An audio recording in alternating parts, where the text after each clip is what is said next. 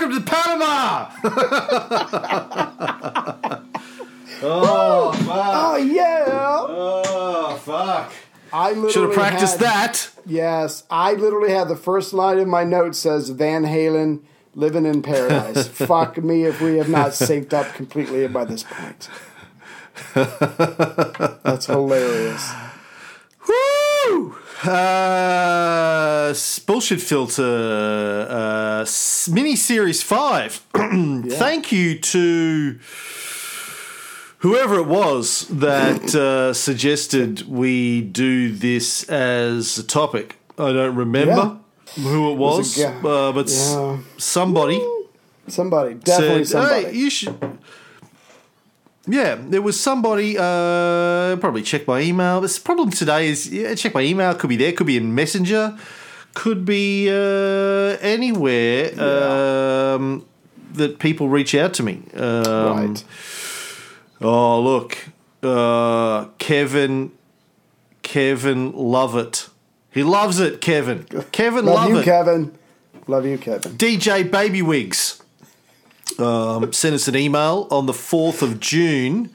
Right. Yo, Cam, just your friendly neighbourhood pool boy chiming in from the great tiny state of Rhode Island. Was reading a little about Daphne Caruana Galizia, who was the Maltese journalist that broke the Panama Papers. Not true, but anyway, close. It was close, right. And was an investigative reporter on corruption in Malta. Anyway, after the papers were released, she was fucking murdered with a car bomb. Yes. They caught the guys, but Malta is so corrupt that it looks like they won't get prosecuted. So figured a good BS series could be on the corruption that the rich and governments engage in and the lengths they will go to cover it up. Love the shows and look forward to the hours every week you nerds are in my head as I fix the pools and hot tubs of the oligarchs. Have a great day, hugs and kisses and all of that. Kevin. Well, good one, Kevin. Coffee mug coming your way, Kevin. Send us an email with your address for the idea. Send us your address of your Rhode Island hovel that you live in. Or your shell company. Either one. Yeah, send us the address of your shell company.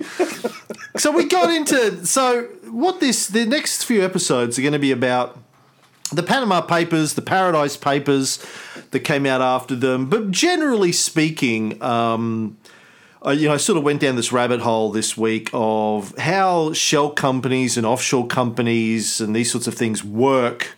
Yeah. Because I had a high-level understanding, like I'm sure most of us do, but hadn't really drilled down into these stories and how they work before. So we'll just look at lifestyles of the rich, evil cunts that rule the world. Yeah. Right. It's really, really is fascinating and disgusting in equal measures. How the world's elite, the lengths that they go to hide their money from us, because that's literally what they're doing. They're hiding their money from the rest of the people, so they don't have to pay taxes.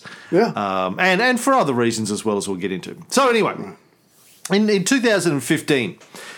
There's a German journalist, Bastian Obermayer, from a newspaper called Süddeutsche Zeitung. Yeah. That's the alliterative pronunciation that my German-speaking wife gave me. Süddeutsche Zeitung. Sounds good. It's a southern. It literally translates as Southern German newspaper. Okay. Süddeutsche, Southern Germany, Zeitung newspaper, Okay. Southern German newspaper. Anyway, Bastian Obermayer was approached by an anonymous source saying, "Hey, you like secrets?" And he said, "Fuck yes, I like secrets. I'm a German. Yeah. I'm a journalist." And he said, "I got some secrets for you." This is online, so there wasn't his voice, and it would have been German this is how it would anyway. have been. I assume it would have been German. Right. Yeah.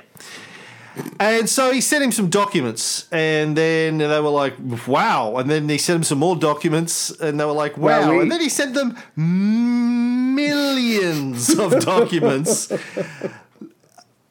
It's the bigger in terms of the number of documents and the size of the database. Right. This anonymous source sent them. It is the largest leak ever in the history of leaks by a factor of many, many times. Far bigger than any WikiLeaks leak, etc. Yeah.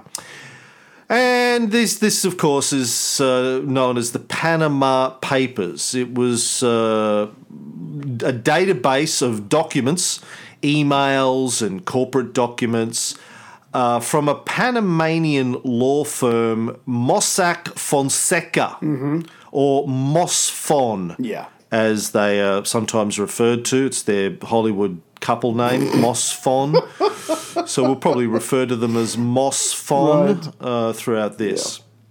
So now, these documents contained personal financial information about wealthy individuals from around the world, including kings and queens and governments and celebrities and generals and business leaders, etc. Yeah.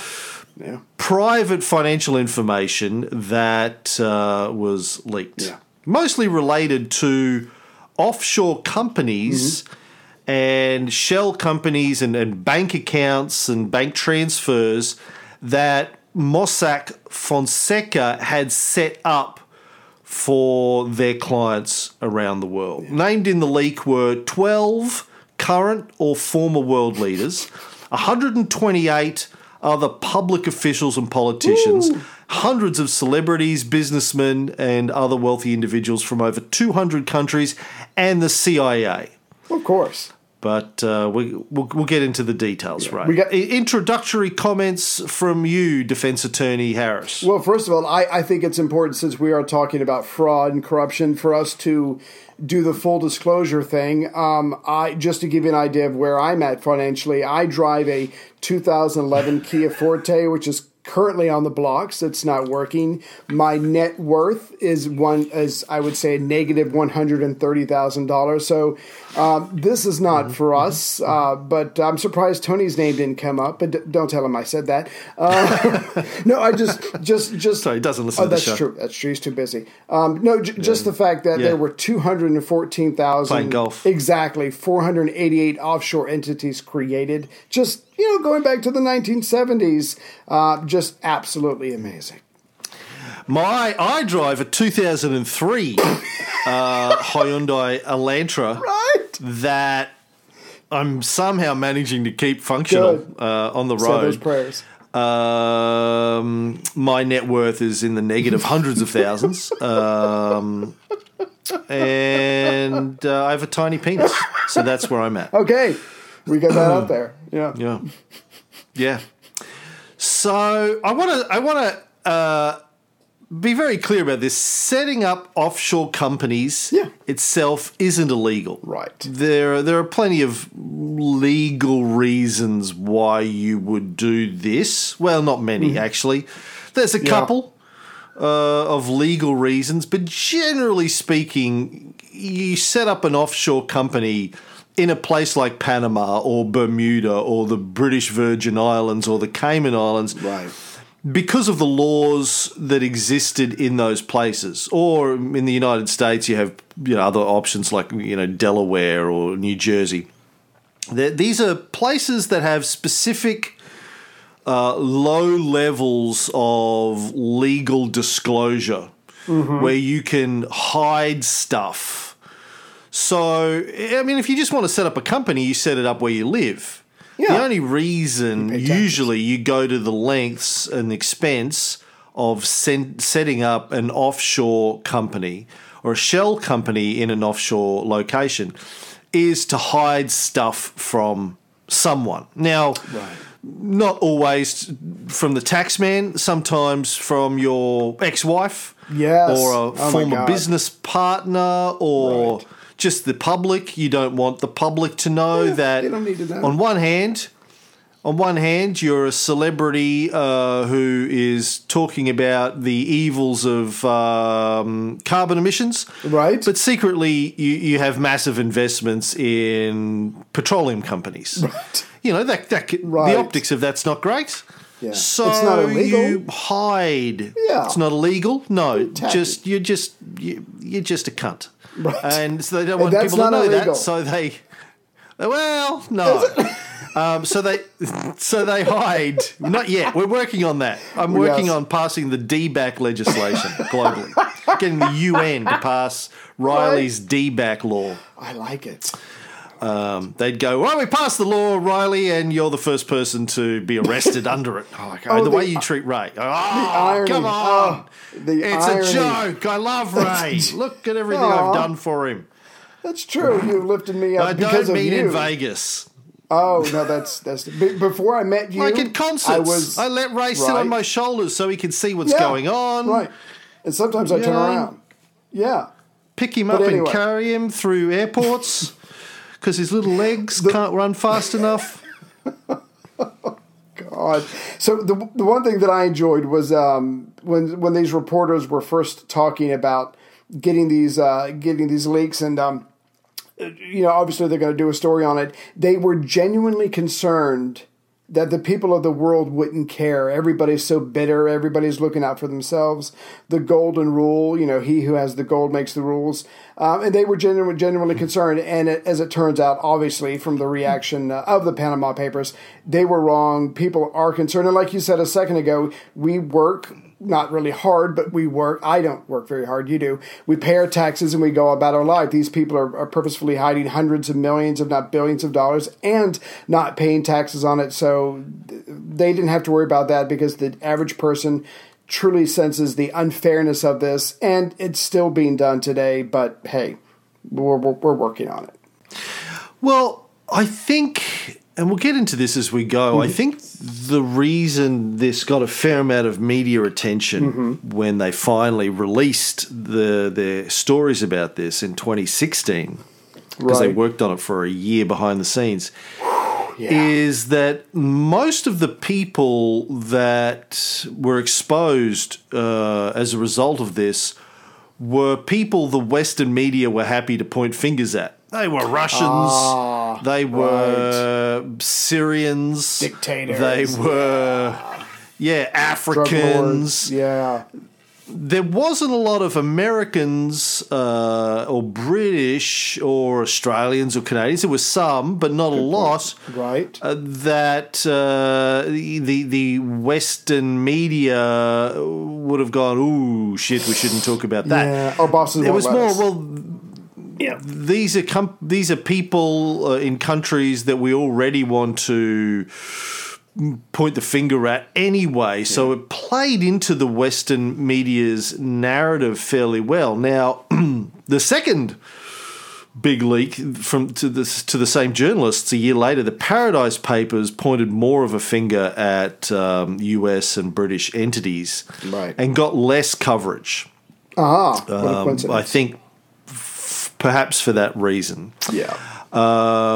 But anyway, we'll get into that as we go. Now, experience of reading all these, we've read a couple of books on these leaks by the journalists in question, the two Obermeyers, and also another journalist, Jake Bernstein, wrote a book called Secrecy World. The Obermeyers wrote a book called The Panama Papers.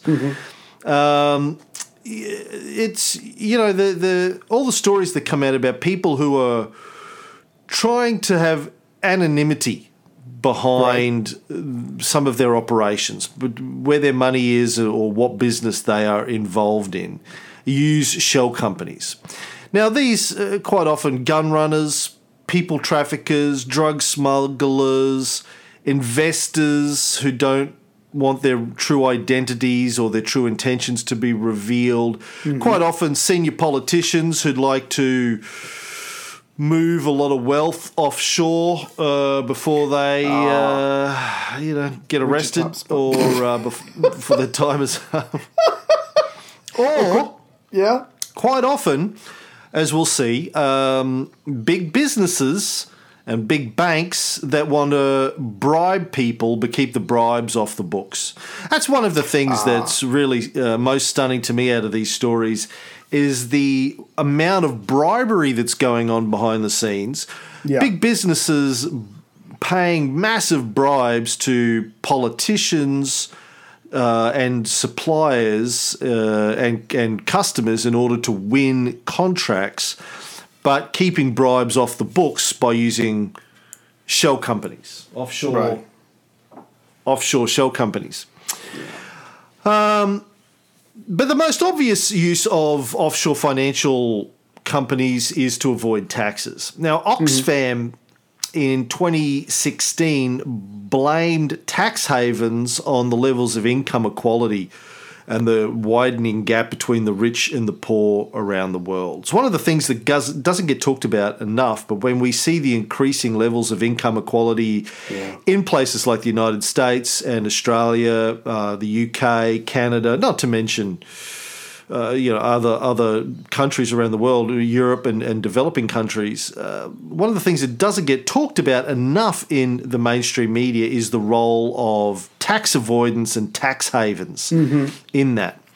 The IMF estimated in July 2015 that profit shifting by multinational companies was costing developing countries around $213 billion a year in lost income. Right.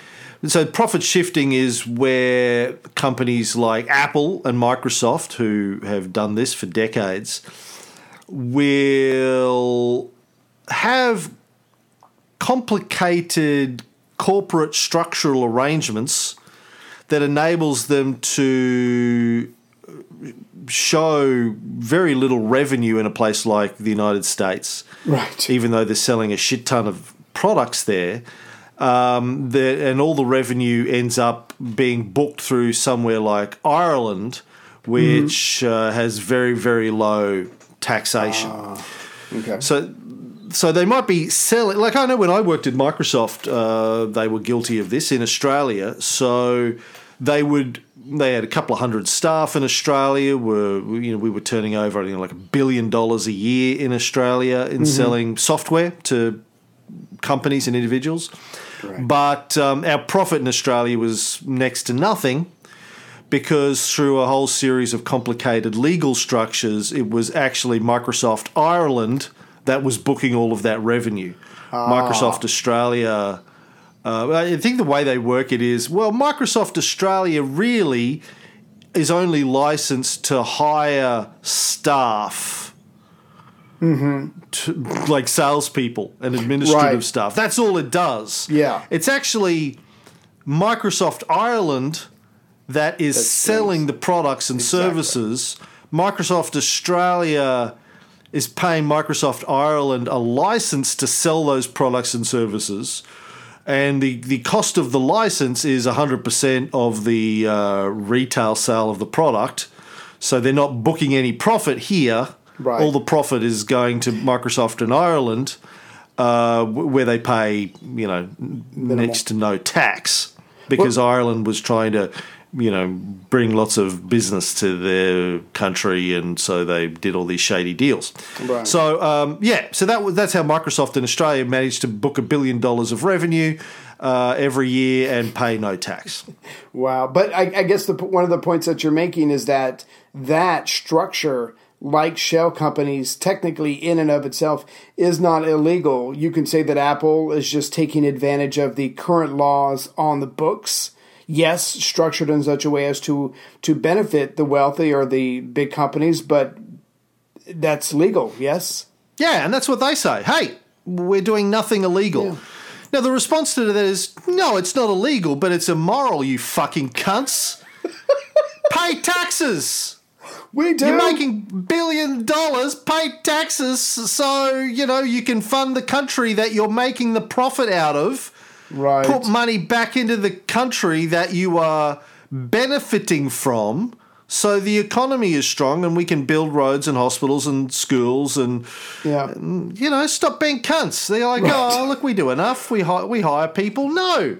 Yeah. You're being assholes. Cut it out. That's the one thing I don't understand about cunts is that for them it's a zero-sum game. If they did pay the proper taxes and the economy of Australia goes up a tick or whatever, things are generally better. People have more money to buy more Apple products. It becomes, to a degree, a self-sustaining process in a good way, whereas everybody's lives here are better. They have more money, and they're going to buy Apple products because everybody wants to. And so, but they don't see it that way. I guess maybe they've crunched numbers. I don't know.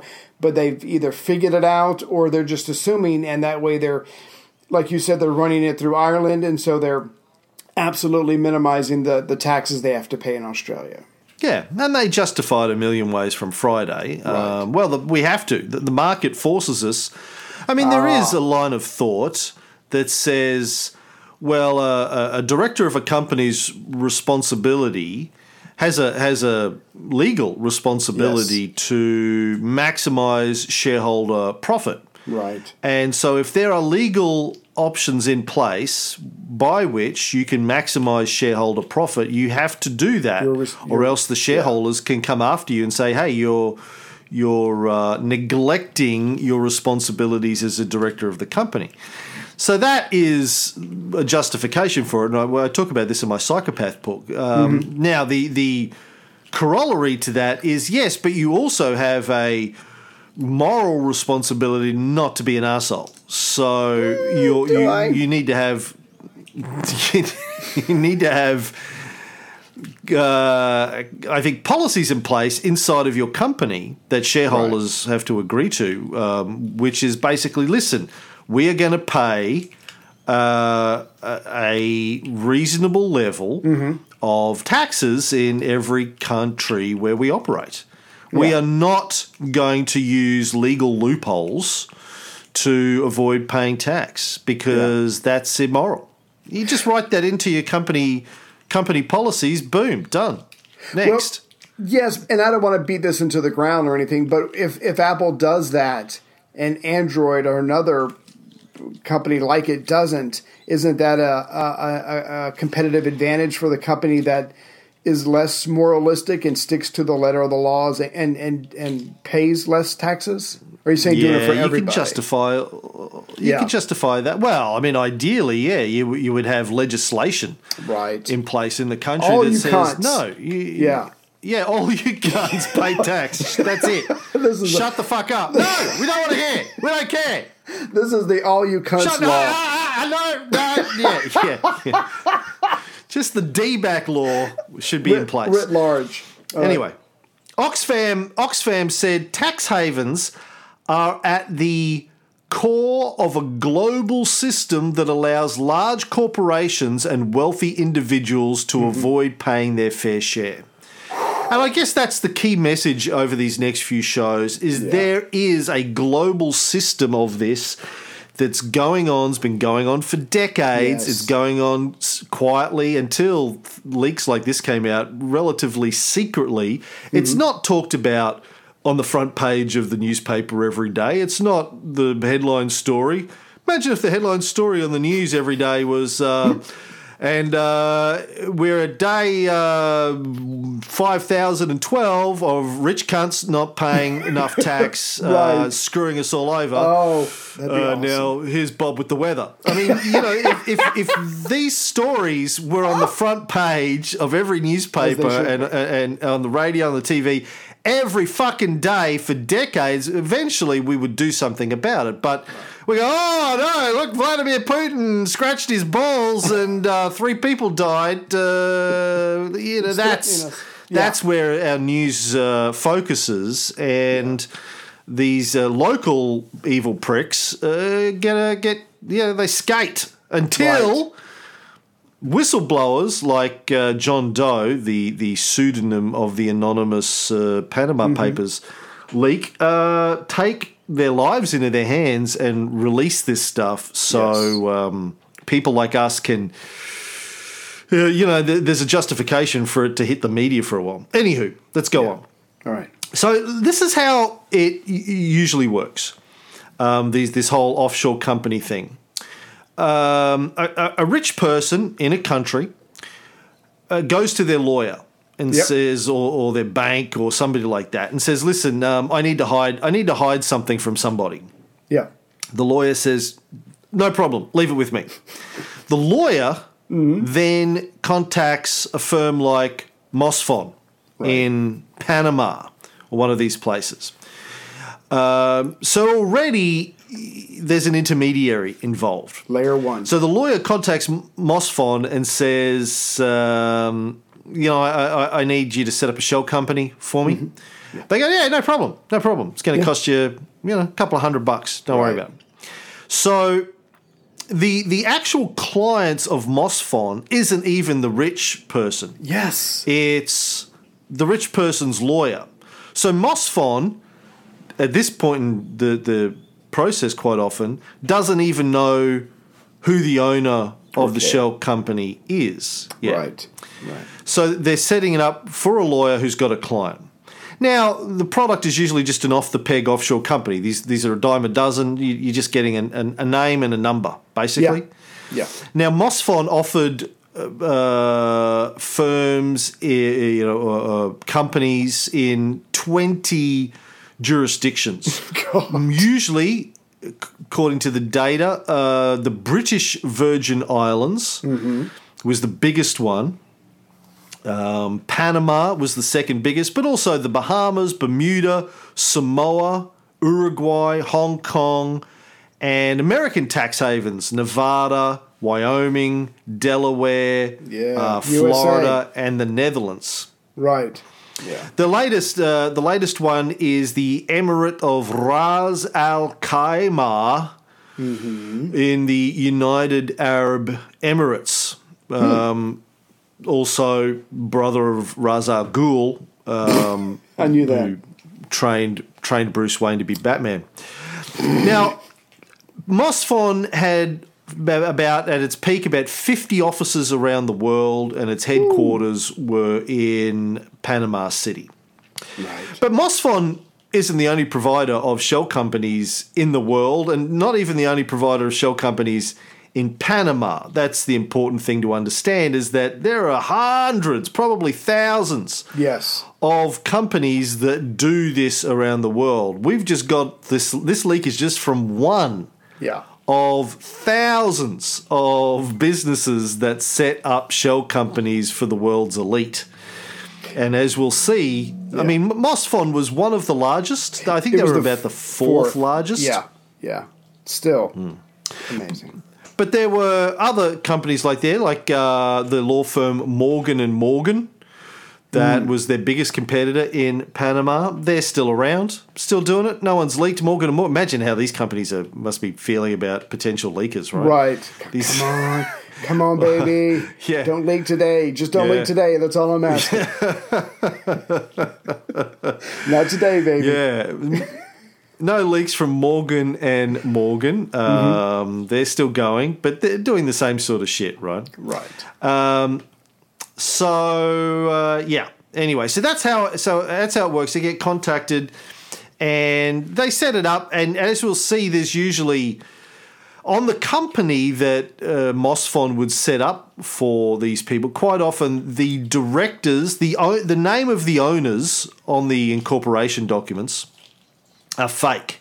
I mean, they're real people. Right. But, nothing to do with it. Okay, so let's say you and I wanted to hide our millions of dollars from podcasting. The tax man. Oh, right. Yeah. Our podcast fortunes from the prying eyes of the public and our investments in weapons manufacturers. On one hand, we're decrying the military-industrial complex on this show. On the other hand, we're raking it in. We own the military-industrial complex, right? I want war with Iran. I want war. We're paying lobbyists to create war so we can do podcasts about how evil the war is, right? That's true. That's how it works. Exactly. But we need to hide that from the listeners and the taxmen or whoever. So we go to our law firm and we say, we go to Barry and Stan LLC, and we say, guys, can you? They're like, listen, you don't even have to say it. We know. We already know. We've already done it. We've been in this game for thousands of years. We know what you want. We know what you want before you know what you want. Right. We've created a shell company for you. It's called Don't Make Me Pull a Saw Limited in Panama. Right. Now, the registered owners of Don't Make Me Pull a Sula Limited are Barry and Stan. Yes. Now, not us though. These are other guys called Barry and Stan that are actually they're our gardeners. Oh, They're our gardeners. We pay them an extra $1,000 a year just to sign every document. Right.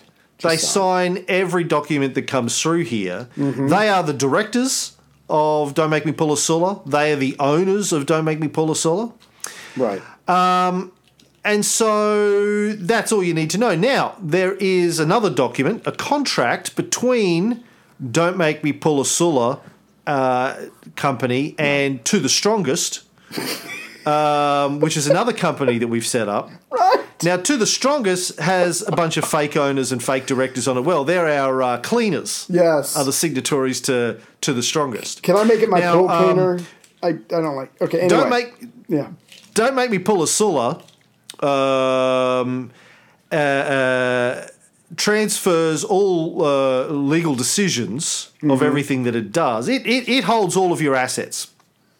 Right. But all of the ownership and decisions, according to this contract, are made by To the Strongest, which are signed by our cleaners. Now, To the Strongest actually has a contract, though, in place with the Ides of March Limited. The Ides of March Limited, that's our pool cleaners, are the owners and signatories on that. Right. And there's a contract between those two companies where actually all the decisions have to get approved by the Ides of March Limited. Now, the Ides of March Limited has a contract with another shell company, and it has a contract with another shell company, and there are 20 shell companies all the way eventually that has a contract with us, and we have a contract with you. And so you make all the decisions at the end of the day, and then paperwork. We have this automated paperwork chain that just goes through these other 20 shell companies that are all in different jurisdictions, different parts of the world, with fake directors and fake names, and half of them are in jurisdictions where there's complete anonymity guaranteed by legislation, where you can't find out who owns shit anyway. But there's a lot of basically breakpoints in this. So there's no single law firm in any single jurisdiction that can get beyond. All they can do is scratch the surface. Right. It's impossible and if anyone tries to raid us, we just flick this switch here under the desk and the whole place blows up. We had Rambo came in and just, wired the whole fucking place up with explosives. Exactly. Yeah. So this is basically the way the rich work. And all of that, I mean, that all, maintaining that complex web of invisible shell companies may cost them an extra $1,000 a year in fees, but they're saving hundreds of millions of dollars, so no one gives a fuck. Right? Well, I looked cost up of doing business. Exactly. Well, just to give you an idea, I looked up Hatstone.com, a Panamanian company that does this kind of stuff even to this day. And to set up a shell company and to maintain it, they will charge you $300 a year. So you can get it up and running for $300 a year, and with like you said, with the flip of the switch or a phone call or an email or just you can make the entire thing disappear. They will shut down the shell companies, and suddenly there is nothing to search because they've all been shut down. Not that they can find out who you are anyway, because the left hand doesn't know what the right hand's doing. Yeah. Now, I want to talk a little bit about the history of Panama in all of this, because it's kind of interesting as well. Panama was a poor province of Colombia for a lot of its history. Right. And then it gained quasi-independence in 1903. Yay! Mostly thanks to Teddy Roosevelt. Right? Because he was concerned. Because he was concerned for the local Panamanians who wanted freedom. Yes. Yeah. No, that was it. Yeah. Freedom and democracy. And also there was this thing called the Panama Canal, which was under construction at the time. Yeah, that's right. Yeah, that thing. And the Panama Canal, for the kids out there who haven't studied their early 20th century history, Panama Canal is an artificial waterway in Panama that connects the Atlantic Ocean with the Pacific Ocean. So instead of having to sail your ships right around from North America, from the west coast of North America all the way down below South America and then back up again. Which is dangerous and time-consuming. Or vice versa if you're coming from the Pacific. If you're coming from the other way, from the Atlantic Ocean to the Pacific Ocean. It just cuts right through the isthmus. The isthmus. Excuse me, miss. Excuse me, miss. Where's the isthmus of Panama? The isthmus of Panama. Right. I have an itchy isthmus. Can you lick my isthmus? Do you have a cream? Oh, yeah. Lick my isthmus. Do you have isthmus cream? Merry Isthmus to you too, miss. It's hour one. Oh, my God. So basically it cuts through. Yeah. The North America and South America makes shipping a lot faster. Yes. Time is money. I think blah, blah, blah, blah, blah. I don't know. There's hundreds of thousands of ships that go through it every year. Yeah. Anywho,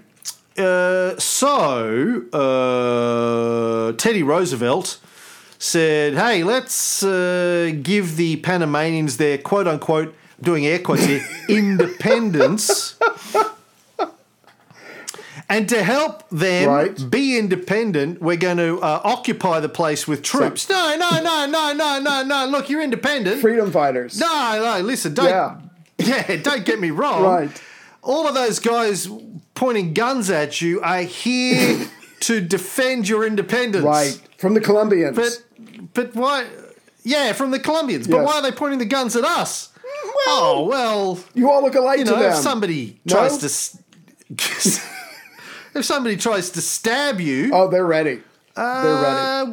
We'll shoot you before they can. So, you know, we'll kill you independently. I don't know. Yeah. So the United States... I was just going to say, and because obviously, you come in and you say, oh, it's about the independence, and then you get down there, you help them set up their country, and I'm not going to go too far, but just that the United States is going to end up controlling the canal and the Panama Canal Zone, like you were saying, basically occupy the most important part of this country for decades that we're going to go into. And the point is, if you liberate a country, supposedly, and your troops are down there, you're going to have a lot of say-so in that new government's ways of doing things and the laws that they're going to set up in the Constitution. Oh, and by the way... Now that we have given you your liberty, this canal thing, we want to own that. Yeah. We own the canal. Thank you. Thank you. Yeah. We have given you your liberty. Right, which is priceless. But you have to get... Priceless. But we're going to build this canal here with your liberty. Yeah, and we're going to collect the fees and dues and things like that. Yeah.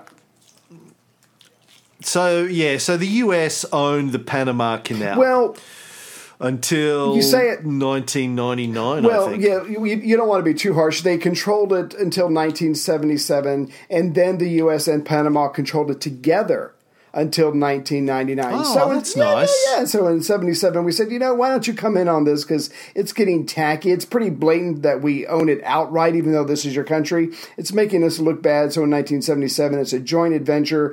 And like you said, in 1999, they turn it over to the Panama Canal Authority. But again, the point is the United States is truly and well entrenched in this new country and with the new government. So Washington's going to have a lot of say about what they can do, what they can't do.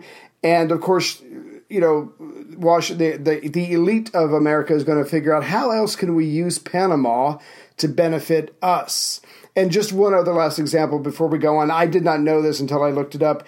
The U.S., because of our long relationship, the U.S. dollar is legal tender in Panama. You can walk around with American money. Not that they wouldn't want to accept it, but it is legal tender there. As far as I know, American dollars are not legal in Australia or Scotland or Germany or Italy, but they are in Panama because of the close working, friendly relationship we've had for decades. You know why they co-owned it from 1977? No, tell me. The background of that? Tell me. We've talked about this, I think, on the Cold War show, or one of our shows. No, this show somewhere. The Suez Crisis in 1956, where the French and the British sent troops to Egypt to take over the Suez Canal. Yeah. Because NASA had nationalised the Suez Canal after World War II. He was like, well, Egypt's independent now, and we're going to, this is ours. Thank you. We're going to control the Suez Canal. And the French and the British went, no, fuck you, no, we want to own that. We don't care if it's in your country, we own it. Yeah. They sent troops in, and the Americans went, hey, fuck off. We like the fact that you don't control the Suez Canal. We've got to deal with NASA, so this is not NASA, but NASSER, NASA. Gamal Abdel Nasser, I think he was the second president of Egypt following its independence. And so the Americans defended Egypt's control of the canal built on its land, and so the Panamanians went, hello. Irony, calling. You control a canal on our country. Yeah. And they're like, well, that's different. How's it different? Well, because I said so. You ever heard of the Monroe Doctrine? It just is. Bitch. It's different because it's us, really. That's why it's different. But, what about this, Freedom for All People's Atlantic Charter that FDR signed in 94? Oh, well, yeah. Yeah, but you didn't read the fine print. The fine print was freedom for anyone who's gotten something that's not where we want it. Right, I don't know. that sounds right, actually. Except for us. Yeah.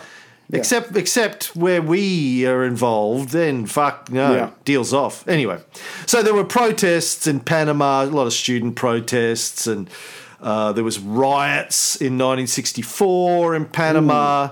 Some US soldiers were killed, Panamanians were killed, and then Jimmy Carter signed a treaty with them in the early 70s and signed a thing in the late 70s which sort of started the transition process over to Panama. So there you go. Okay. Yeah, because it looked bad. So now that Panama is basically at the whim of the U.S. elite, how else can Panama help us besides letting us own the canal?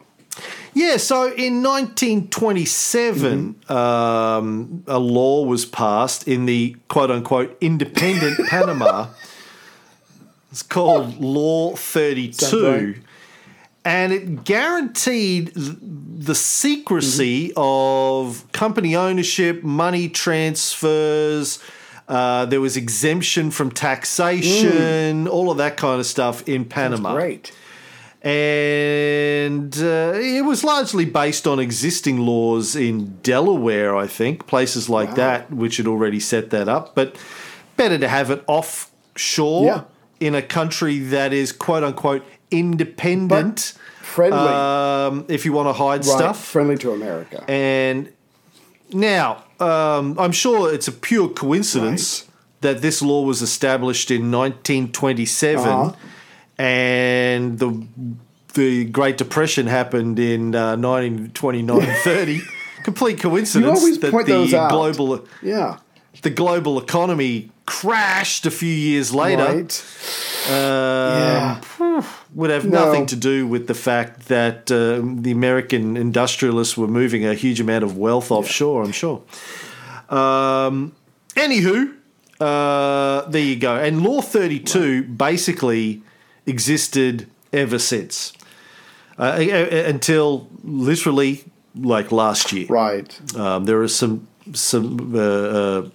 modifications happening in Panama as a result of the Panama Papers. But, basically, it's just been there ever since. You can set up a company in Panama, and it can be completely secret. Yeah. If basically what that means is, if investigators from another country came and said, "Hey, show us who owns company company Pulisala," Right.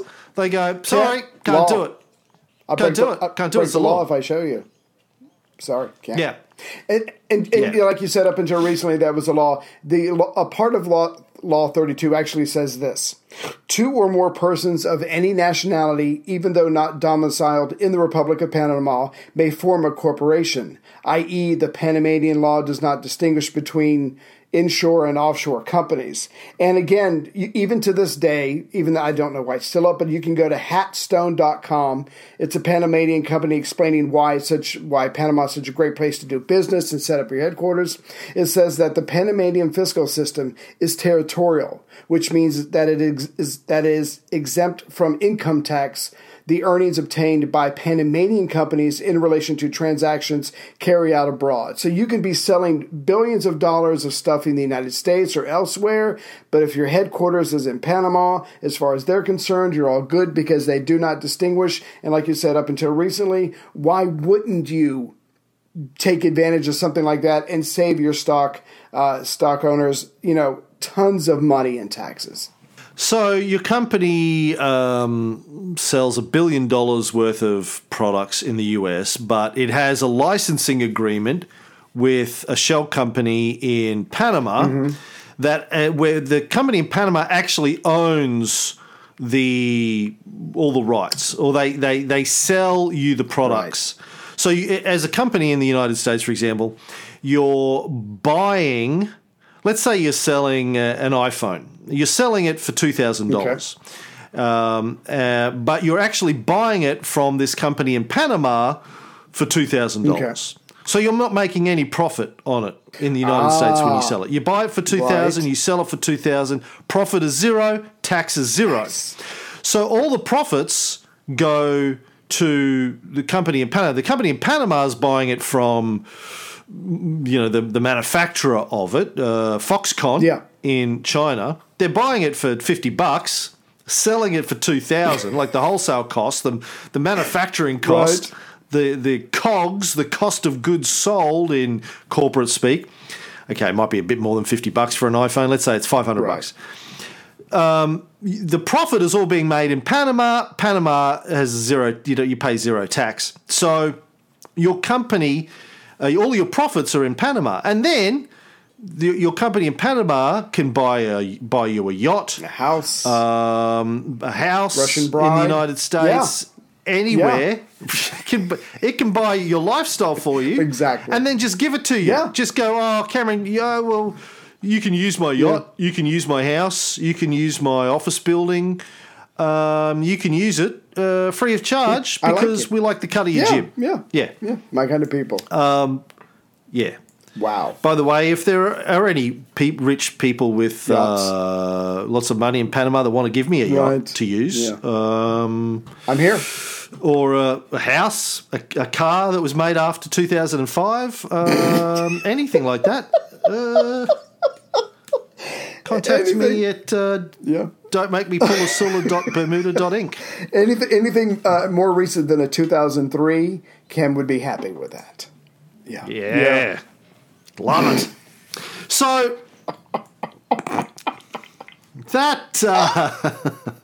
that's basically how it works. And the owners and directors of these shell companies, as I said before, are usually, like in the case of Mosfon, secretaries, like lowly paid local women, secretaries who worked at Mosfon, who were the signatories for thousands and thousands of shell companies. Their job was basically just to sign paperwork all day that was put in front of them. Don't read it, just sign it. Don't worry about it. I just imagine a rich guy comes up to a poor Panamanian woman, hey, how would you like to make $1,000?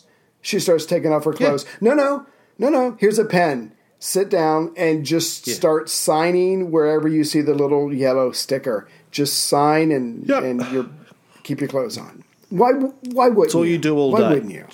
In fact, in a lot of cases, I don't think they even really signed them. Their signature was just scanned, right, in more recent times, and just all faked before that. Yeah.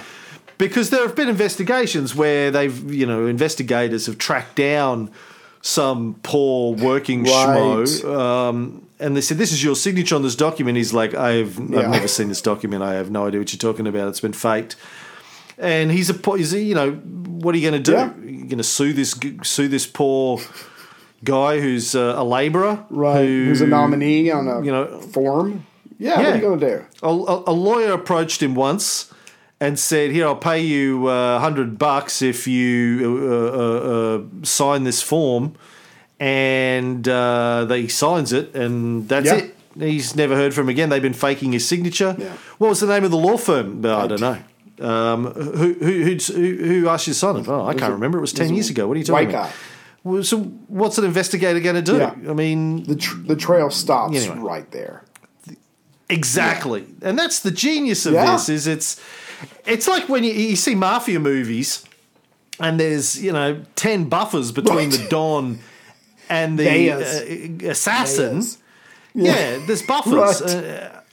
So no one knows. There's no evidentiary trail that you can follow here. It's hidden. Purposefully. And, you could have Robert Mueller, the CIA, NSA, Sherlock Holmes, and Batman all working on this with an unlimited budget for 5 years. Never figured out. And it's going to be a complete nothing burger like the Mueller report because... Which, by the way, in all seriousness, even though Donald Trump's only turned up in these documents tangent, I can't say that word today. Tangentially. Right, that's good. On the fringes. Right. Fringe on top. Tangentially. Right. When they start digging into the Trump organization's financial affairs, which they're about to do, I think, just in this last week.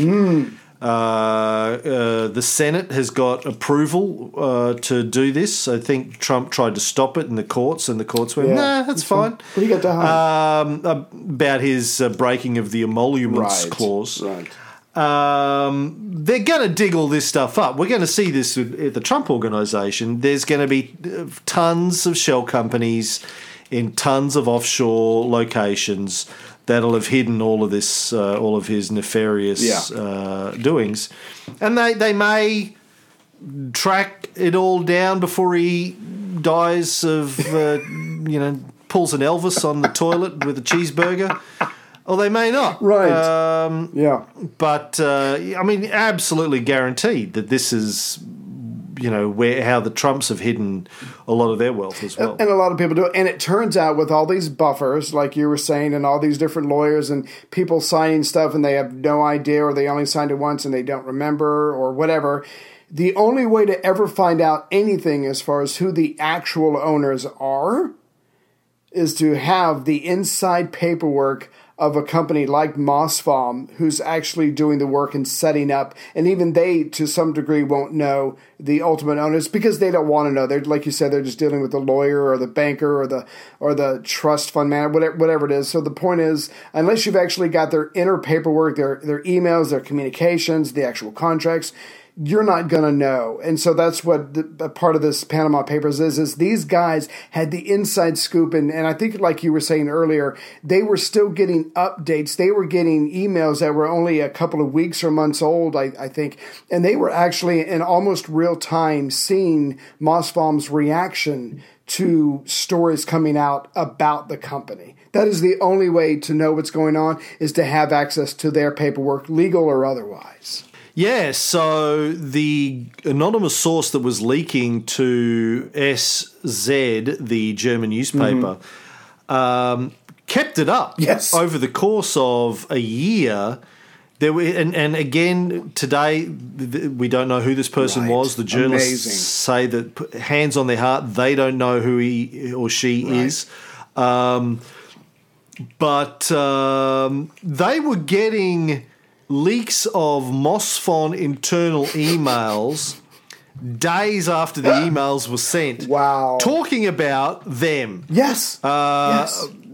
Hey, do you see this German paper just posted a story about one of our clients? What the fuck's going on? Maybe we've got a leak. Right. They're reading the emails like a couple of days later. They're like, Yeah, you do get anyway. Yeah. I think that's enough. That's episode 1. That is the setup for the Panama Papers. And we'll be back next week with episode 5.2 on the Panama Papers. Here we go. Gonna have another crack at this. You can do it.